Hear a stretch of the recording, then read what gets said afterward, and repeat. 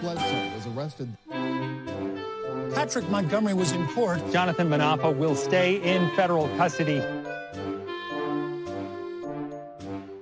No, I don't take responsibility at all.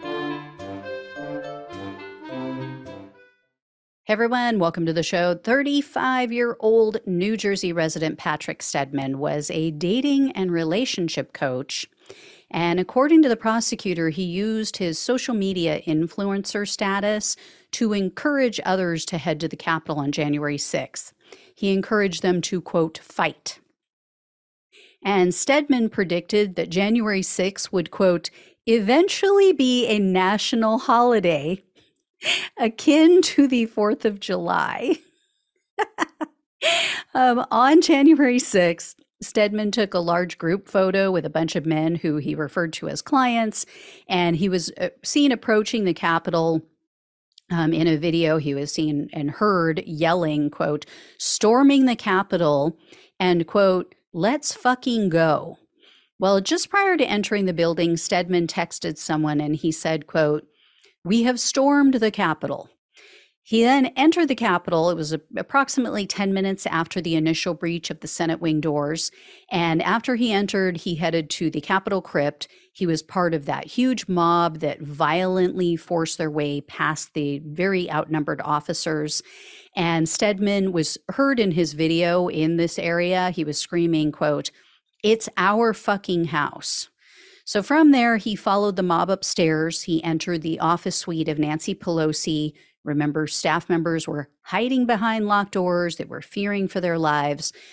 Sometime later, he made his way through the Capitol, and then he joined the crowd that had gathered outside the main door to the House chamber.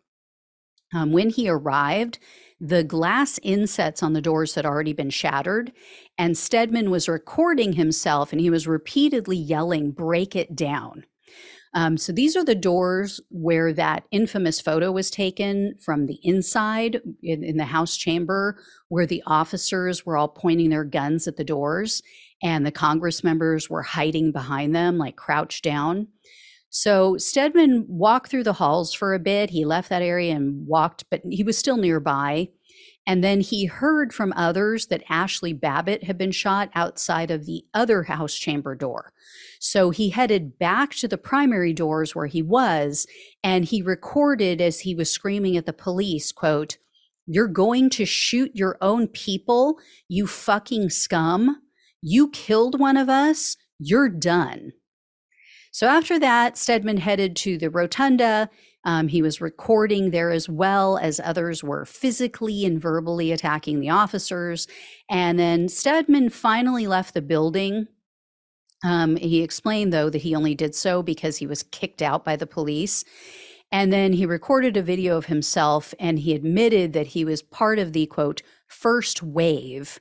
He said they, quote, broke down the doors and, quote, got all the way into the chambers. And then Stedman said, quote, fucking rats scurried under the tunnels because they were freaking out. They declared a recess. And then he blathered on about criminal behavior and treason. And then he warned, quote, if Trump doesn't take action, we're taking action. So a couple hours later, Stedman spewed out a bunch of conspiracy theories. He obviously heard from Q-loons, and he said, quote, what did we tell you these last few months? The storm is here. So Stedman was arrested on January 21st of 2021, and he was indicted on charges of obstructing an official proceeding, entering a restricted building or grounds, 2 counts of disorderly conduct, and parading or demonstrating in a Capitol. He refused a plea deal. He opted for a jury trial. Really, really bad move. And during his testimony, he claimed that he believed the Capitol was open to the public that day. He admitted, though, that he saw broken glass. He said he heard alarms blaring. He saw police with their guns drawn, and he admitted to seeing smoke. But he thought it was cool to enter. And this is the guy, remember, who said in these messages that they stormed the Capitol, that they, quote, broke down doors. This theme pretty much played out during his entire trial, him just kind of downplaying things. And in June of 2023, the jury convicted Stedman on all counts. So I keep saying they just need to watch the show. Anyway, based on the felony conviction for the obstruction charge, Stedman faced up to 20 years in prison, 3 years of probation, and $250,000 in fines. And the prosecutor actually requested a pretty stiff sentence, considering he wasn't violent. They asked for 78 months in prison, 3 years of probation, and $2,000 in restitution.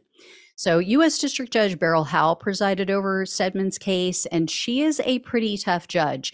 Unfortunately, I couldn't find any open source details about what was said at the sentencing hearing, but Stedman was sentenced to 4 years in prison, 3 years of probation, a $20,000 fine, and $2,000 in restitution. So I have mixed emotions about this one. You guys might be surprised to hear me say that. He has no criminal history and he wasn't violent, but he got 4 years. And yet we have Oath Keepers, militia members, convicted of seditious conspiracy or convicted of conspiracy to prevent the certification of the vote, and they receive probation only.